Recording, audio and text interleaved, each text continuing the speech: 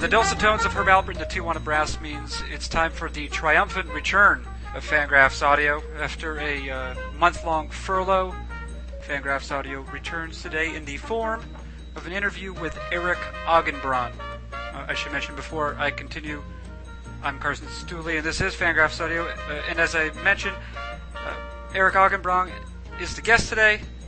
You might know Mr. Augenbraun from his work at The Good Fight, the SB Nation blog for the Phillies, where he posts under the pseudonym Fuqua Manuel, which is Charlie Manuel's middle and last names together.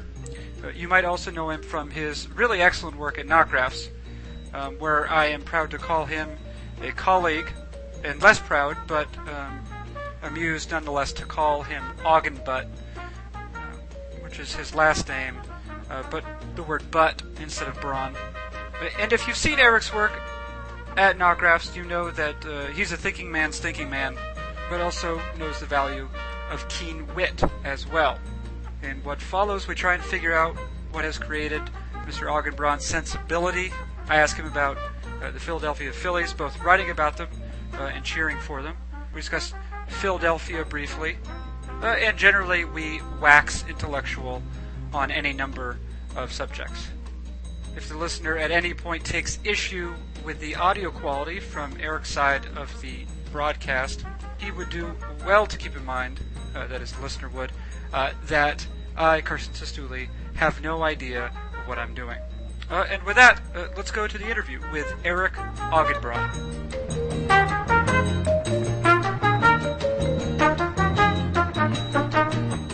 As I've hoped to have mentioned, I don't know what I would have been doing if I hadn't mentioned it in the introduction, but my guest today is contributor to Knockraffs, contributor to The Good Fight, resident of Philadelphia, and maybe native of same, Eric Augenbraun. Eric, you there? Yes. Good. I'm here. That's our first victory. A minor one, but it's there. Is it a Pyrrhic victory? Are you familiar with that term? Yeah. Wouldn't a Pyrrhic victory be one in which the losses sustained in the battle outweigh the final result? Yeah, right. Is that would it be similar? I don't know if that would apply in this case. No, well, it remains to be seen. Is that the same thing as cutting off your nose to spite your face? Is there any overlap? I think there's overlap. I'm not sure though. I would have to look into that. Okay.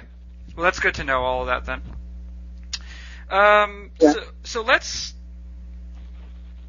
talk about you. You write for Knockraffs. That's of course. I'm familiar with you. I have been familiar with you as an internet citizen, and a writer for The Good Fight. But there are so many. Of course, there are a lot of team blogs, and I don't really have any reason to care about the Phillies beyond any of the other teams. So you understand why I'm probably most familiar with your work now as a writer for Knockraffs. But yeah. Let's talk about. Let's start off by talking about writing for Knockraffs, just so I can. So we have like a jumping off point, I guess. I'm going to assume that the stuff you've written for Knockraffs is in some way characterizes your concerns about baseball, and maybe your concerns about things you like to think about generally. The most recent one, in terms of LOL type of material and also whimsy, was the Complete History of Saberland, which was a sort of excerpts from a fake historical document concerning a sort of, I don't know, utopian and then dystopian world, right? In which saberists from all over the country, maybe the world, I don't know if you specified, but they gathered in Jamestown. Yeah. In I guess it was somewhere. Jamestown ended up being somewhere northern New Jersey. Yeah, it looks like it is. Yeah, and the country, as one would imagine, is in the shape of home plate. Yes. Right. I thought that was an important touch. So I don't know. This seems to be as good a place as any to start. Why is this funny to you?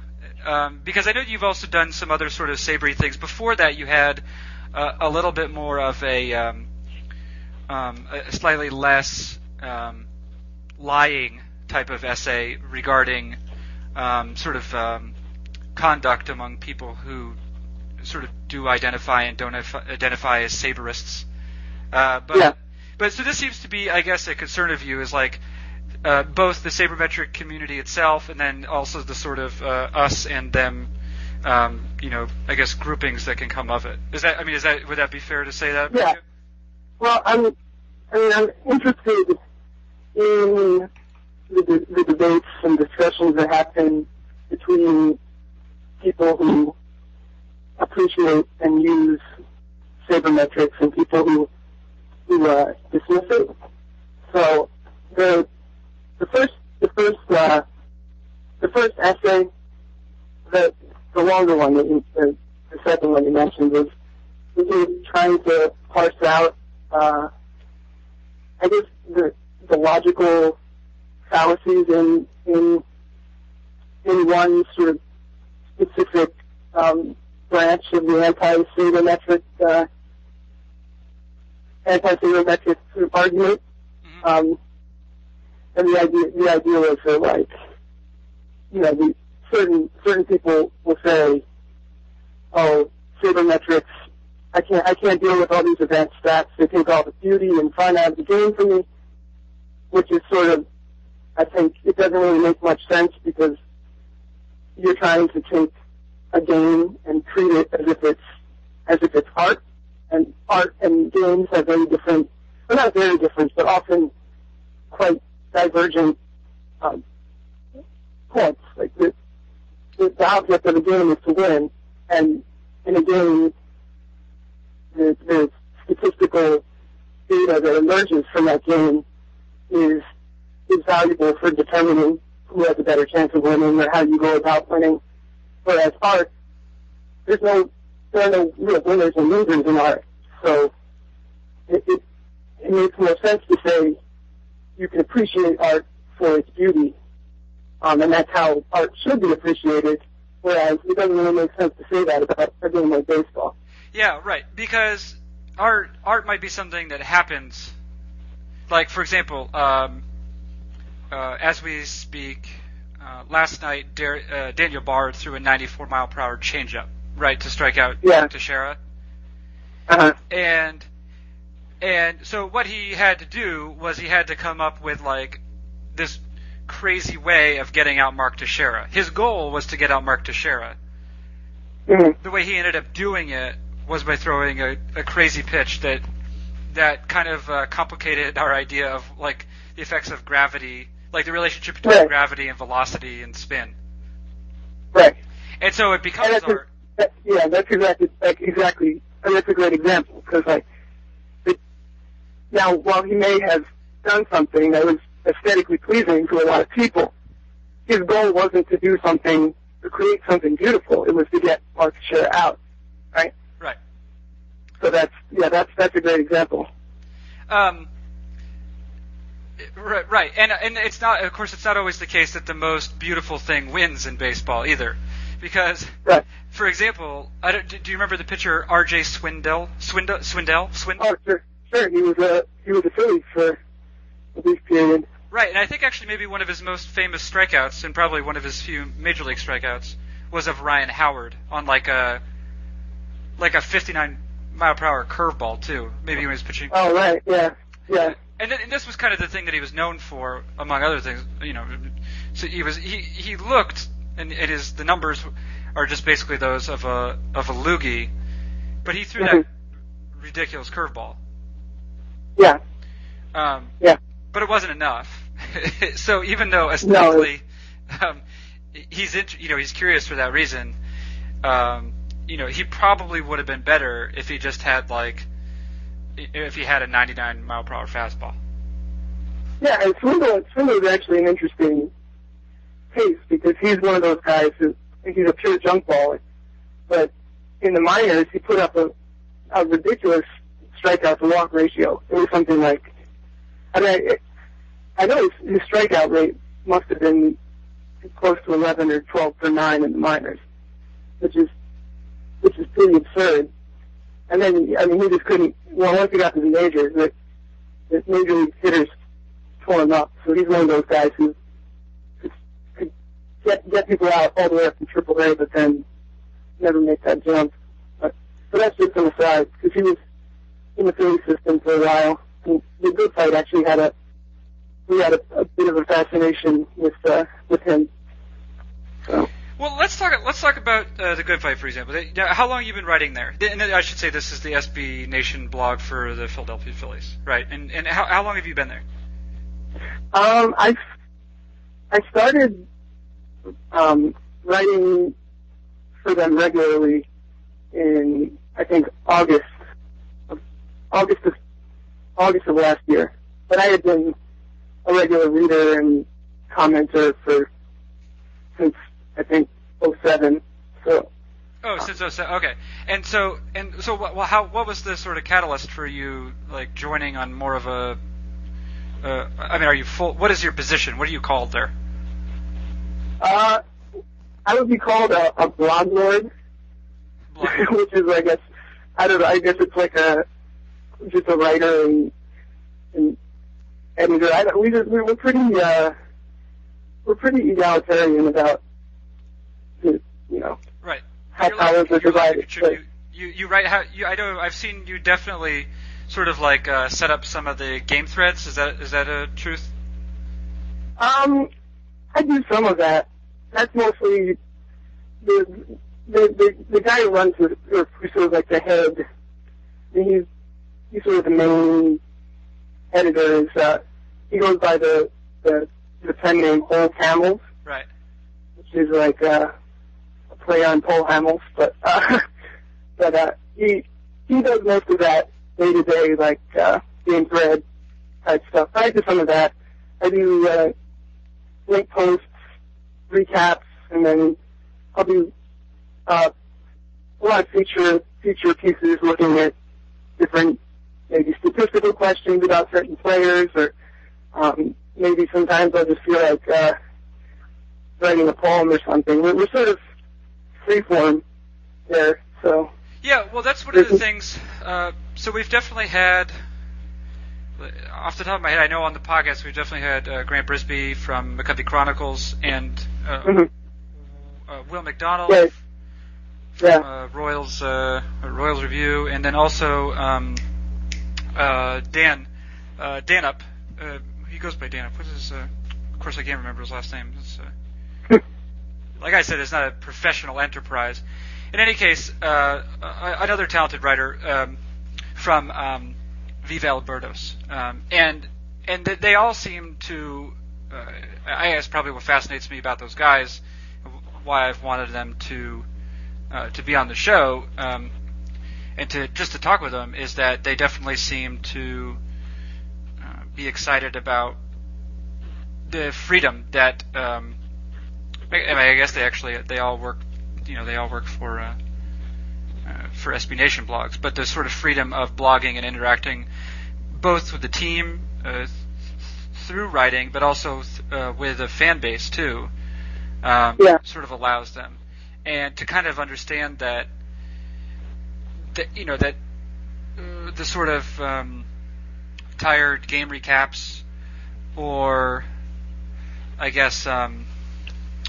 Like human interest stories that you find in the local paper are not, they're not particularly interesting. I mean, I guess they have their place, but there's, that's not necessarily how people like interacting with the game. Right. And I think that's one of the great things about SB Nation, I think, is that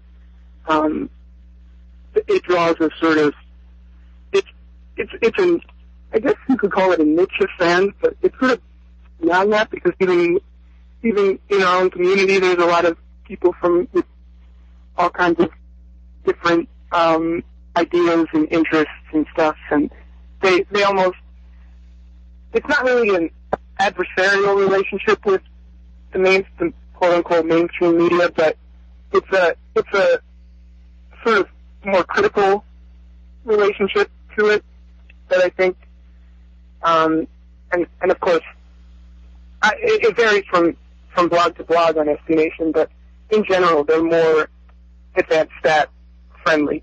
So we draw a sort of subset of fans who are interested in learning more about those things, or interested in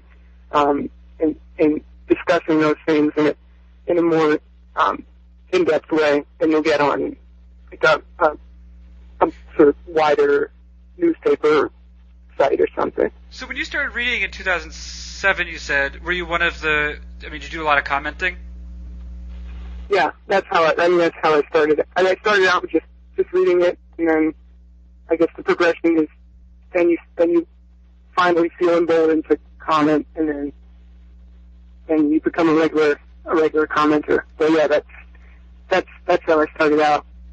And what for you do you think is the pleasure there? Is it the fact that, is it as simple as like the fact that you're able to interact with people who have, I guess a similar interest in the team that you do?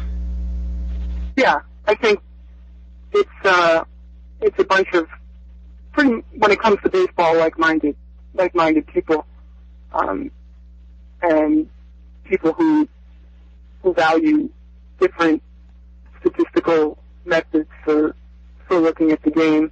And I mean, SB Nation has a great, as far as the design goes, the blogs are really well designed, and the comment threads are really conducive to deeper discussions, because it's like it refreshes automatically and whatnot. So it's more like a chat room actually than a typical blog. You don't have to keep clicking refresh. You'll see replies in real time. So. Oh, that's cool. All right, so that's actually something I didn't know. So here's the thing: is that and I've made it clear, I don't really have a team allegiance. I have been a Red Sox fan, but I don't anymore. So I never really get to be part of a community like that. But I guess it's like, you grew up a Phillies fan, I assume. You're from Philadelphia, that's correct? Yep. Right. Right. So, like, do you ever wonder, it's like, whoa, why am I a Phillies fan as opposed to any other team's fan? Is there some, do you feel like you sort of get to feel the identity of being a Philadelphian, like, while you're participating in the good fight?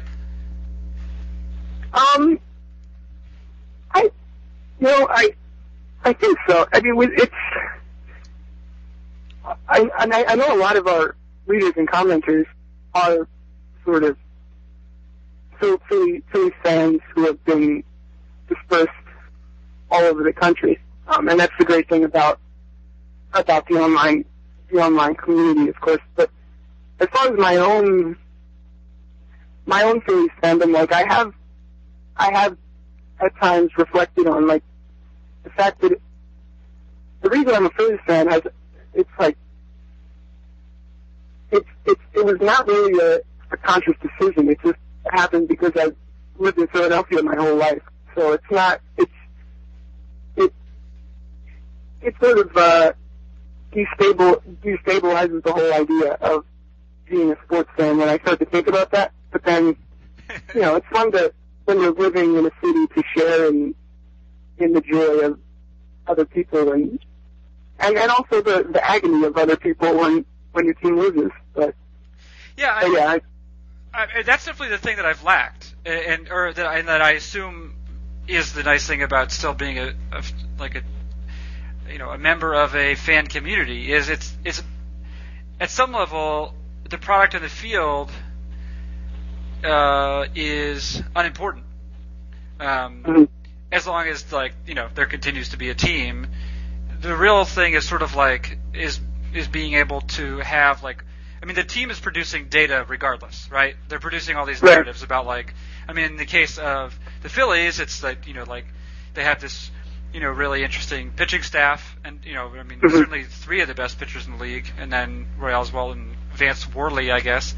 They have sort of the Ruben Amaro thread, and how sometimes he seems to make like big weird signings, but then other times signs Cliff Lee somehow from the Yankees. You're right. They have there's a Raul Ibanez narrative about like this aging player that you can't get off your team.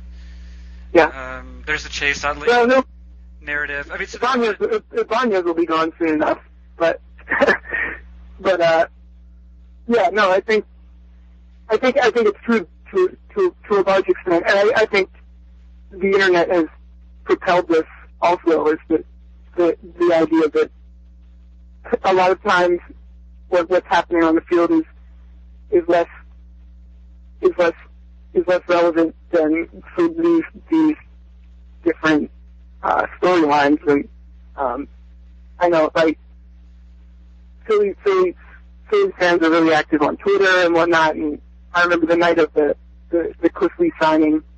This was December, and Philly fans are freaking out on the internet about this, like they had just won the World Series or something. So it's true that the community sort of fosters this excitement even when there's nothing happening on the field. Is there something that can make you stop being a Phillies fan, do you think? Like, what if Ned Colletti were your GM? Or, I don't know, what if they were as bad as the Mariners and had been? Yeah, I mean, I think, to me, you have to approach it as just simply you're rooting for the jersey. Because if you root for, or if you care, if your fandom is dependent on who the GM is or what players are on the team, then it's gonna, at some point, it's likely to just stop. So in a sense, you're just rooting for the uniform. So I think inevitably when it does go downhill, I'll still be a fan, because if you approach it from the perspective that you're just sort of an unconditional fan of the uniform, then it allows you to stick with the team through the down periods. Right. Well, I guess so. Here's one thing, and I'm gonna continue to bombard you with annoying hypotheticals, so that I can use your life to figure myself out. Does that sound reasonable? Yeah, fine. Okay.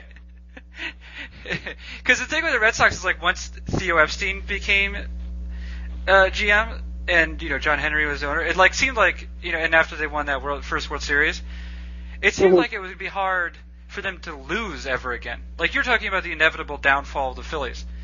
I don't know that there's going to be an inevitable downfall of the Red Sox. Like, they're always going to be competitive. The thing is that Red Sox fans, I mean, not all Red Sox fans certainly, but like certainly the popular media, Dan Shaughnessy, etc.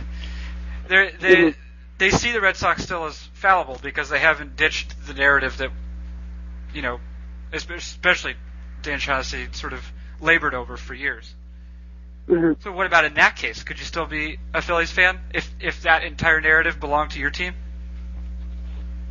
The narrative of being good forever. But what if the Phillies were going to be good forever? Yeah, that's an interesting question, because I could see how that could become conflict. It's not really fun if there's a widespread, or if it sort of seems like a fact of life that your team will always be in the hunt. But I don't know. I just don't. That narrative doesn't really ring true for a lot of Phillies fans. So it's hard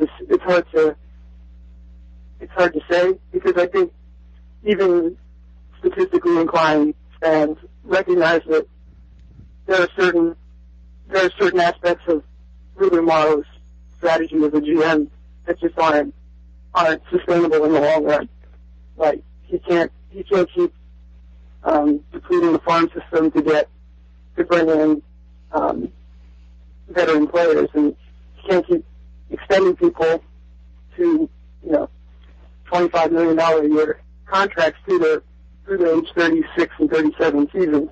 So I believe at a certain point something is going to have to give. So I just think, I expect at some point things will turn. There will be a downturn. There just has to be. But I can't really, it's hard for me to say what it would be like being a Red Sox fan, with that pervasive narrative and so on. Yeah. I want to ask you about some of your academic pursuits in a moment, and maybe sort of how you got to where you are as a Phillies fan. But how do you feel about this team this year? What sort of what for you is the kind of interesting thing that's going on with them? I mean, is the pitcher thing interesting for you generally? Is that like the main narrative for you, or is something else? Yeah, I mean, I'm the kind of fan who just loves good pitching. So it's kind of it is a dream scenario, and it's great to be able to watch these guys, carve up the opposition so regularly. And it's still hard to wrap my mind around the fact that we have Oswalt kind of been he's had issues this year, but it's hard to wrap my mind around the fact that we have Roy Halladay, Chris Lee, and Cole Hamels, and Oswalt on the same staff. It just seems like even a year after we got Halladay, it's still pretty incredible to think about. Well, you get to watch him pretty frequently. What's that? You get to watch him pretty frequently, I assume. Yeah, and it's great knowing that pretty much whenever you turn on a game, you're going to get a good pitching performance. And I mean, as far as my expectations for this season goes, I think everything is great right now, and I'm just sort of enjoying the regular season dominance, because I know the postseason is it's a whole different story, and it's oft repeated, but the postseason is a crapshoot, and really good teams do often lose in the postseason. So I tend to value the regular season more than a lot of Phillies fans. I mean, the narrative, the Phillies narrative right now on the radio and in the papers is that anything short of a World Series win will be a major disappointment, which I think is it's just the wrong way to look at it completely. Well, given how much you can control the postseason, yeah, right. I mean, yeah. I'm sure it doesn't hurt to have 3 aces. Right. No, I feel better this year than I ever have with them going down the stretch, obviously. But even still, you have to, you sort of have to prepare for that disappointment. Because it's more likely than not that you'll be disappointed in the postseason. They have a 99% chance of winning right now, I think. I mean, not winning, of making the playoffs. Yeah. That certainly helps. It helps you not really care so much about when they lose a game here and there. When you look at it from that perspective.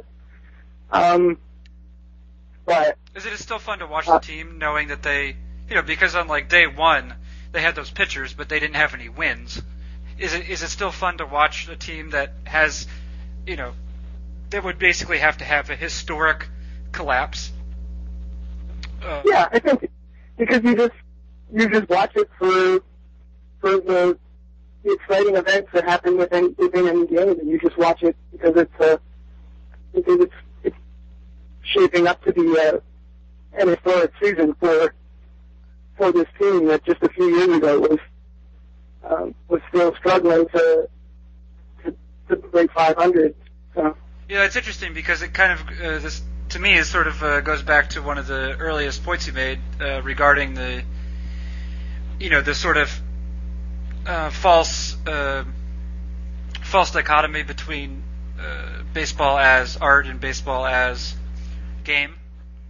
Mm-hmm. Because you really have, even if the Phillies lose each like an individual game, Mm-hmm. they've basically won the only thing that, like the thing that's most important to win during the course of the season, which is a playoff berth.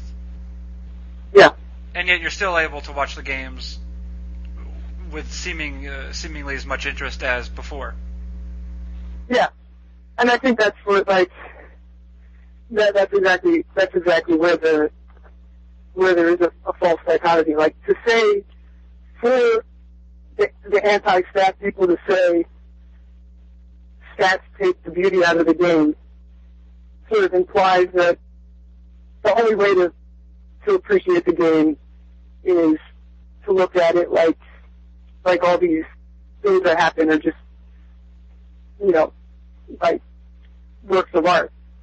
And that stats, and it completely diminishes the importance of stats, but I think it's important to note that you can look at the game. Really, I mean, it doesn't matter how you look at the game. If you want to look at it or watch it because you think a 94 mile per hour changeup is beautiful, then you should be able to do that. And if you want to look at it completely as a big set of data that you can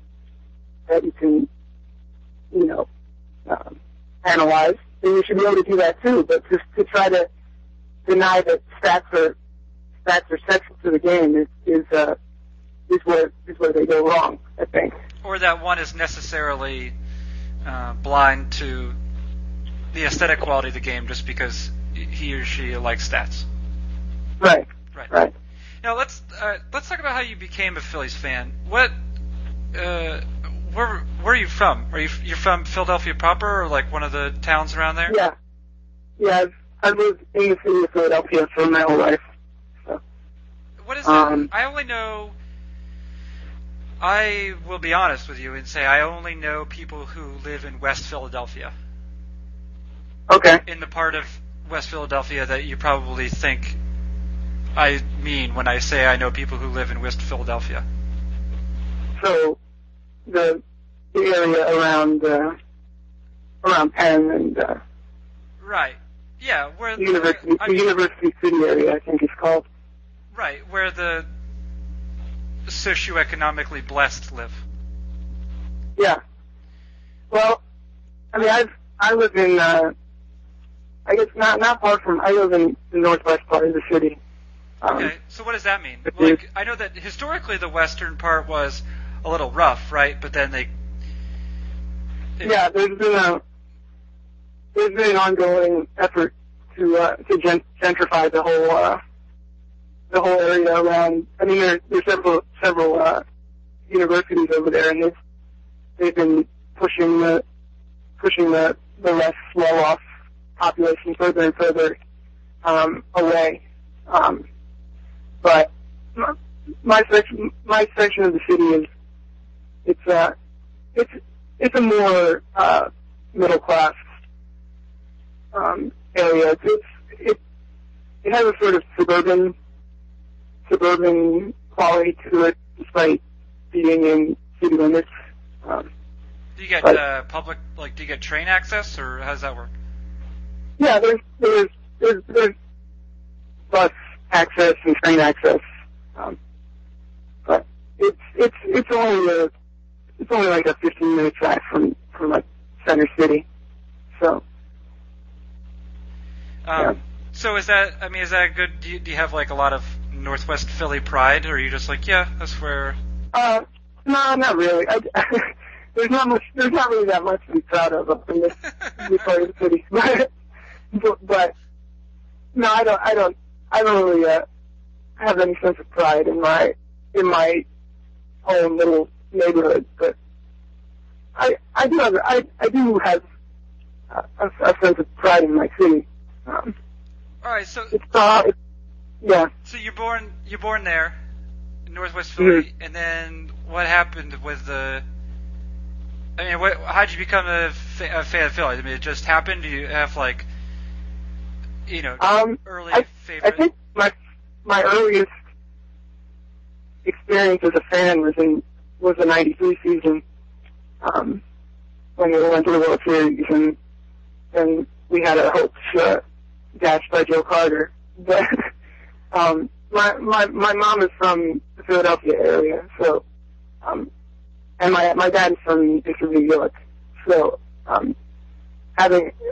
growing up in Philly, my mom's side won out, and I ended up rooting for Philly teams. But the '93 season was formative for me as a fan, I would say. That was that really, I mean, just a disgusting team, right? With John Kruk, yeah. Lenny Dykstra still in the old stadium. Yeah, everybody on that team had a mullet, and they were still in the vet.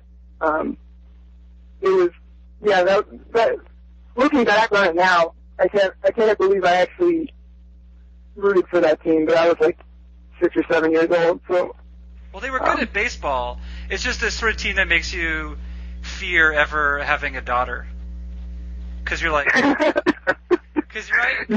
I can't protect her. Yeah, that makes a lot of sense. Yeah. Yeah, right. You no, they were, and when your team is led by Lenny Dykstra, knowing what we know now about Lenny Dykstra. Yeah, and also kind of knowing what we knew then. I mean, so to speak. Yeah. I mean, even then, he is still clear that while perfectly tuned to be a baseball player, in that he was tough and like kind of dumb in the best way. Yeah. But also like, I mean, he has the numbers of a really smart player. Right? He's a smart baseball player. Yeah. But yeah, right. A lot of fun to watch. I mean, the whole team was, right? They had Kruk. They have Darren Dalton. Was he their catcher? Dalton, Kruk, Schilling, Mitch Williams. Yeah. Was Kurt Schilling yet? Was he like the Kurt Schilling at that point, or was he kind of? He was pretty damn good. Yeah. I'd have to go back and look at his numbers, but I know he was a damn good pitcher then. But I don't know if he was. I don't think he was quite Diamondbacks Schilling yet, when he just turned into like 300 strikeouts per year, 270 innings or whatever. Right, and like 15 walks or something. Like really, literally that, something like that. Yeah. No, but he was I think a bona fide ace back then. So this is the team right on the heel, because I remember Wes Chamberlain and Ricky Jordan. Mm. So that's just before, right? And those teams were bad. Yeah, they were very bad for I guess the better part of the late 80s. Of a decade, like a decade there. And I guess it was more like after those early 80s teams, they went through a real rough stretch until '93 when they just sort of came out of nowhere. And it seems like a lot of people had career years in '93, and that was sort of a flash in the pan. And then between '93 and 07, they were bad again. They didn't make the playoffs over that stretch. So you became a fan when they were. So this sort of launched you into fan, and then you were like, oh yeah, I'm a Phillies fan now. And then it was just 14 years of misery. Yeah, it was. I guess I wasn't as avid a fan during that. I mean, it was kind of hard to be a very intense fan during that stretch, but I really my interest sort of reignited when the new stadium got built, and the team started. They signed Jim Thome, and they had Abreu, and things were starting to look good. And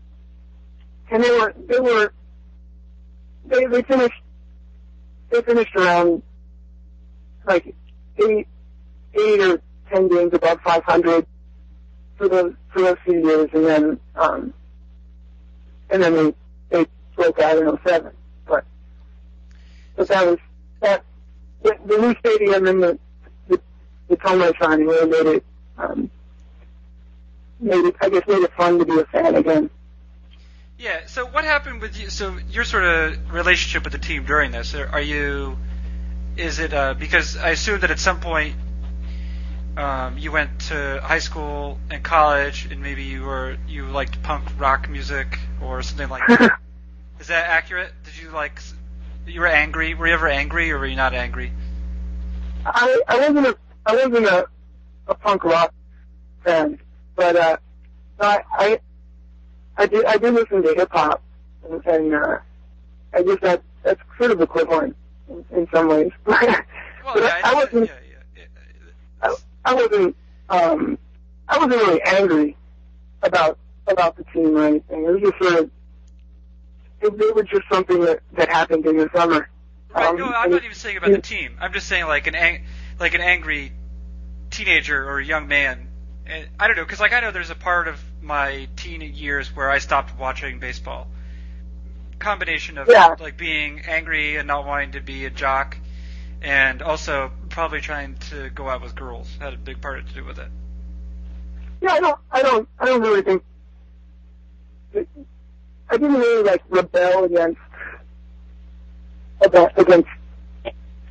jock culture or anything. I just but I wasn't that angry in high school or anything, but it's. Did you go to one of those Quaker schools? Because I think, isn't it like every high school in Philadelphia is a Quaker school, isn't it? No, I managed to avoid the Quaker education system. Penn Friends? Something Friends? I knew some people who went to something Friends. Germantown Friends. Some Friends. Germantown, but what? In the city, I guess. I don't know. Trying to think of other Friends Select, Friends Central. Friends Central? That's a thing? Yeah, Friends Central is one of the Quaker schools. There are a lot of them, but I didn't go to any of them. What, you just go to public high school? Yeah, I went to public high school, public school from 6th grade to 12th grade. Yeah. Now, and I know at some point because I know that you've given some talks, you've written some papers on some combination of like Afro-American culture and like labor movements in your city or maybe around your city. How did that happen? Is that just you needed to major in something, so you decided African American studies, or what? I mean, what happened there? Well, I've been interested in history and politics since high school.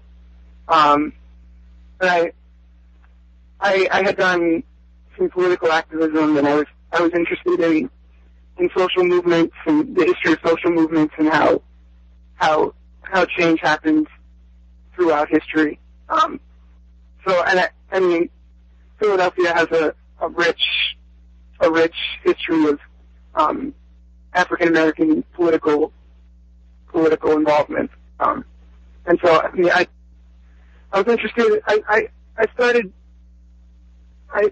My interest in African American history started in high school, and I carried that through college. And it's certainly related to my political concerns in the present. I think that when you do history, you're always sort of motivated by present concerns when you look into the past. So, but that's the short story of how that came about. Now, I wonder though. So I assume that for however curious you were before, like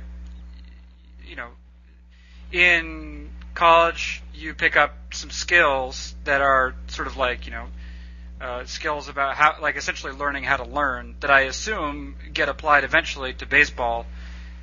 I mean, is that merely sabermetrics for you, or does that sort of show up in any other way?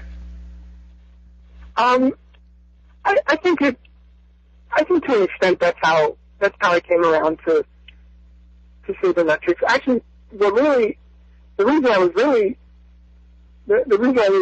sort of became interested in sabermetrics was because everybody was bashing Bobby Abreu, and for the life of me, I couldn't understand it.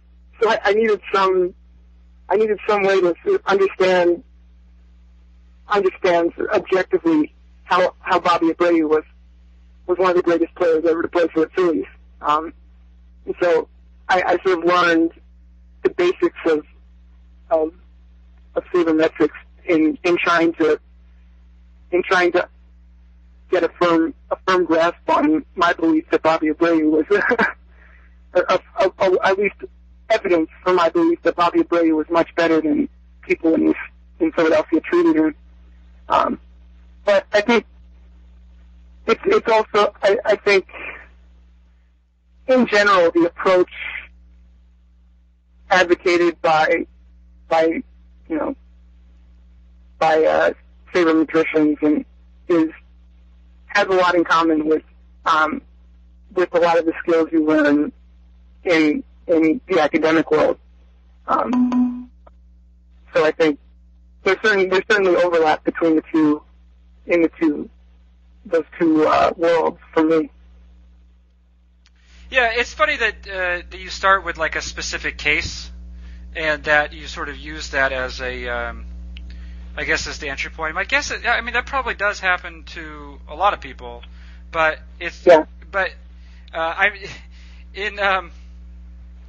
Ralph Waldo Emerson has an essay where he talks about a guy named Sir Charles Fellows. This for Ralph Waldo Emerson is like a metaphor for how education works, or maybe not even a metaphor. I don't think it's a metaphor, actually. It's just how it works, and this is an example of it. But Sir Charles Fellows gets like really excited about this like little piece of like carved stone he finds when he's in Turkey or something, and he he's curious about it. For some reason, it really resonates with him, and he wants to learn more about it. But so to learn more about it, he's got to learn the history of sculpture in this area. He also has to learn Turkish and Greek or something, and then right.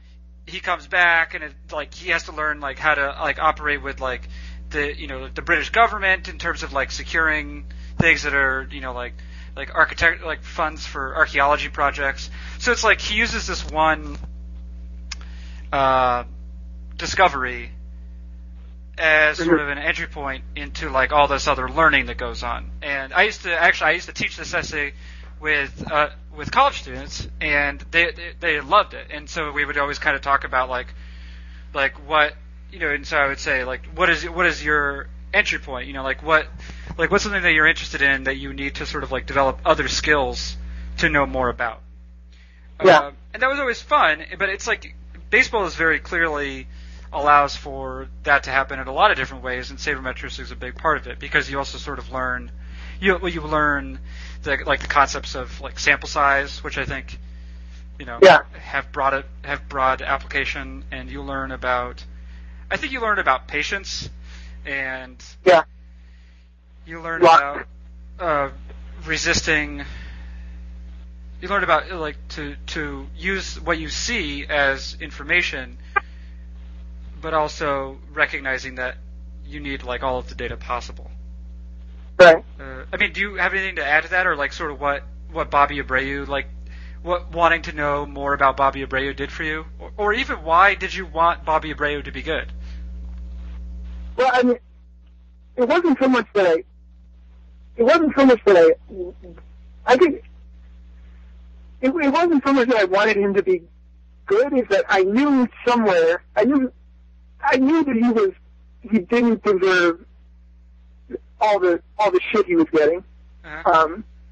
And I needed the tools to be able to make that argument to people, that he was probably, if you looked at it objectively, one of the best outfielders in the history of the team, and yet people were trying to drive him out of town. I think that's also a big part of it, is in that the media in Philly can be very, very vicious, and they have a tendency to drive the media and then the fans follow. They have a tendency to drive very talented athletes out of the city, based on nonsense about their sort of personality, or the type their things that were not really relevant to what was going on the field. And so that, to an extent, me coming around to say parametrics was like rebelling against the mainstream media and the mainstream fan perspective on certain talented players. I mean, it happened before Abreu. It happened with Mike Schmidt. It's a recurring thing where fans turn on very, very talented players based on completely silly things. Like, it happened to an extent with Cole Hamels during the 2009 season, when the Sabermetrics crowd was basically saying that Cole Hamels was just getting extremely unlucky on balls in play, but this perception in the media emerged that he was this head case for the player who was obsessed with the spotlight and wasn't really focusing on his pitching, and he couldn't handle the pressure, which was a completely bizarre thing to say after he had just won a World Series MVP the season before. But it's Sabermetrics is a really good antidote to the mainstream perception of some players in Philadelphia. Yeah, I assume the Good Fight itself was also, in general, like, is there a lot of that sort of notion around the site, is to make sure that you create the correct narratives about the team? Yeah. And I think actually, the site was founded in 2005, and if I remember correctly, someone who had been involved with the site since then mentioned that the name The Good Fight actually came from their steadfast defense of Bobby Abreu.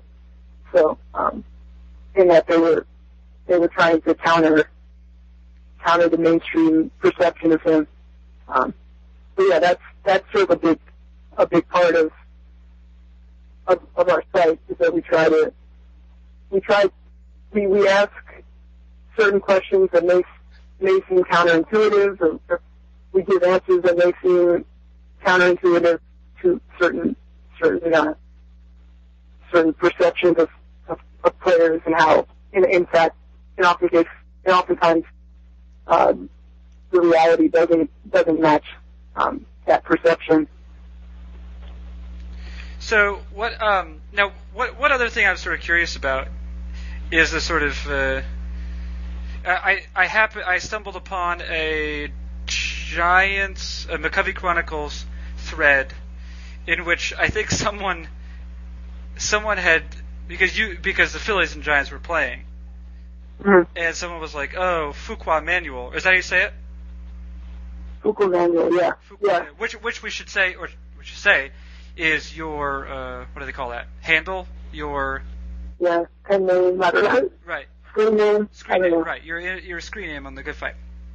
And someone was like, "Oh, like Fuqua Manuel like kicked me out because I was, whatever. I was just sparring over there." And you made a comment in their feed, something to the effect of, "No, it's like we don't mind sparring, as you call it. We just like to have it be sort of rational." Right.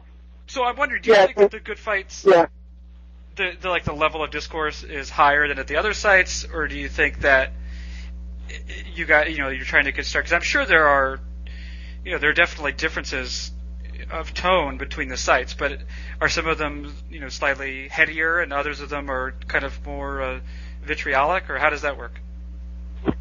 Well, we just at the good site we don't mind keeping it light and just bullshitting about whatever.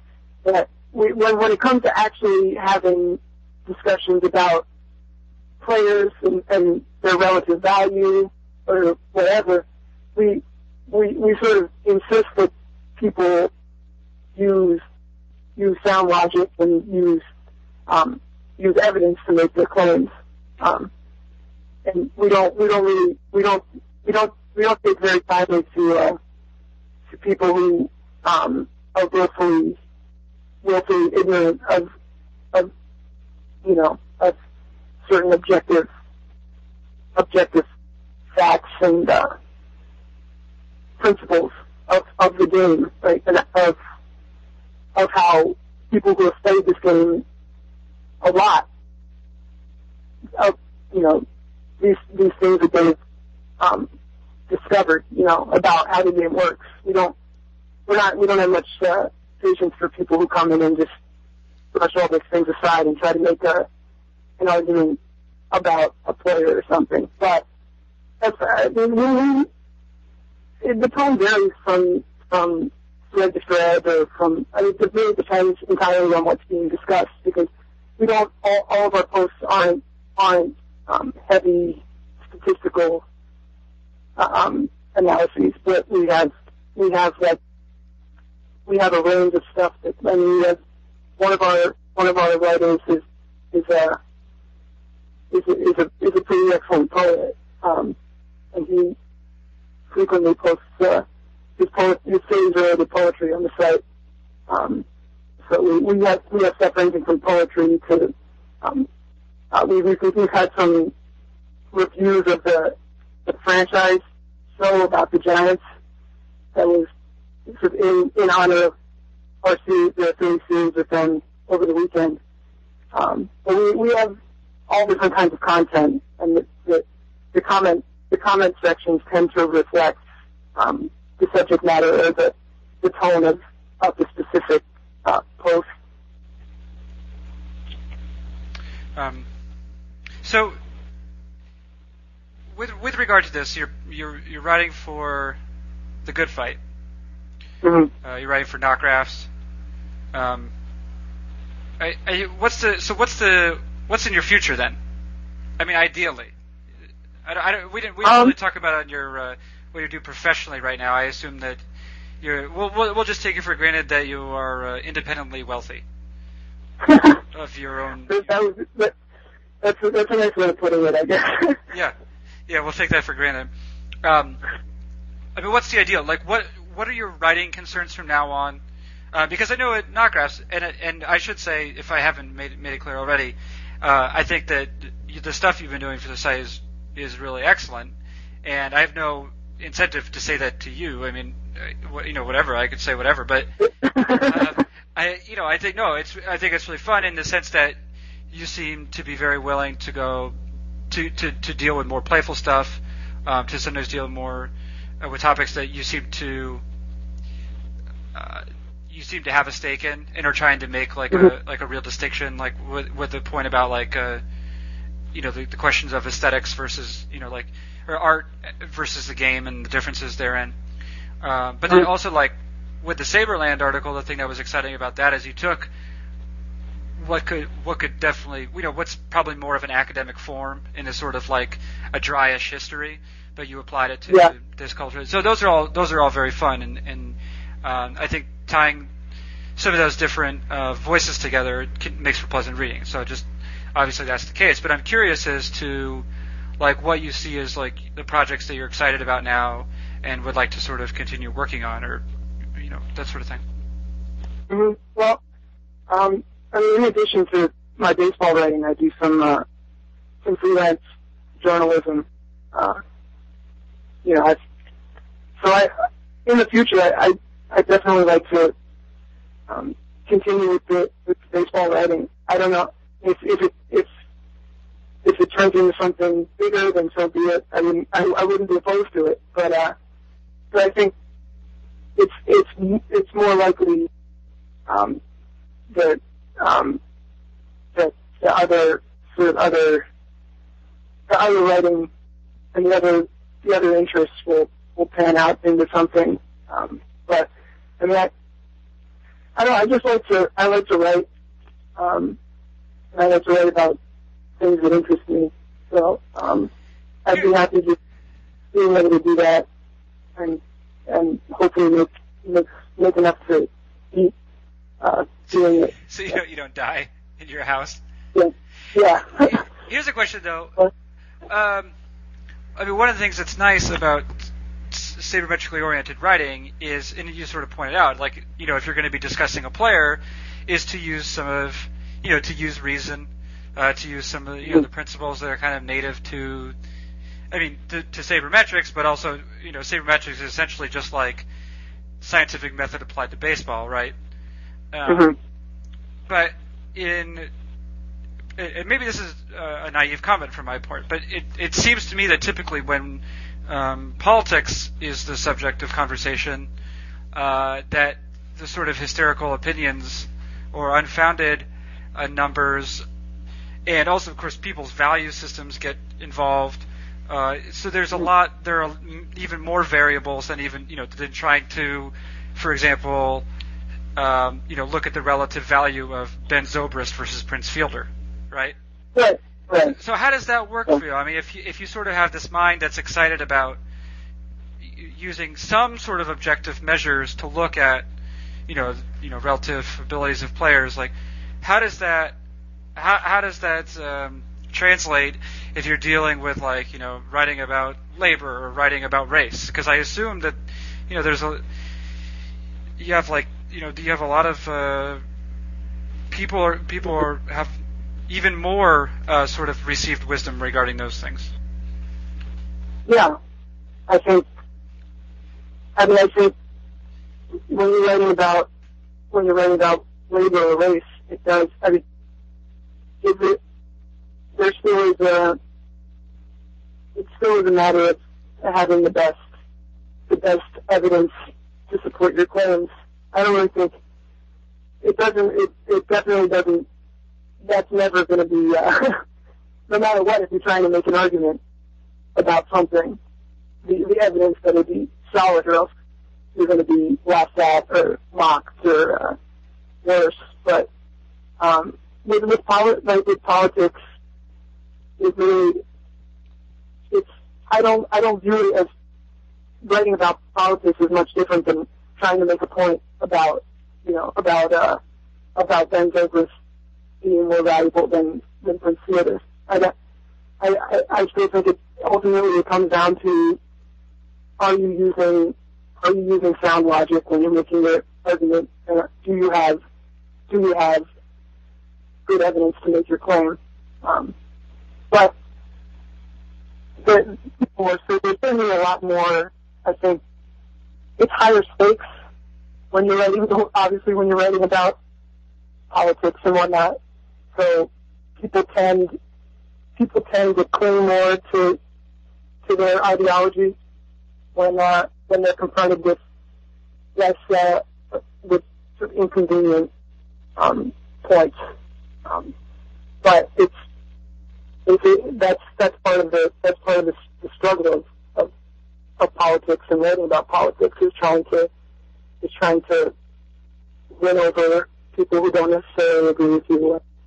People who might be completely hostile, or, people who might be completely hostile to what you're saying. And I don't think it's that different for sabermetrics versus, the traditional baseball fan.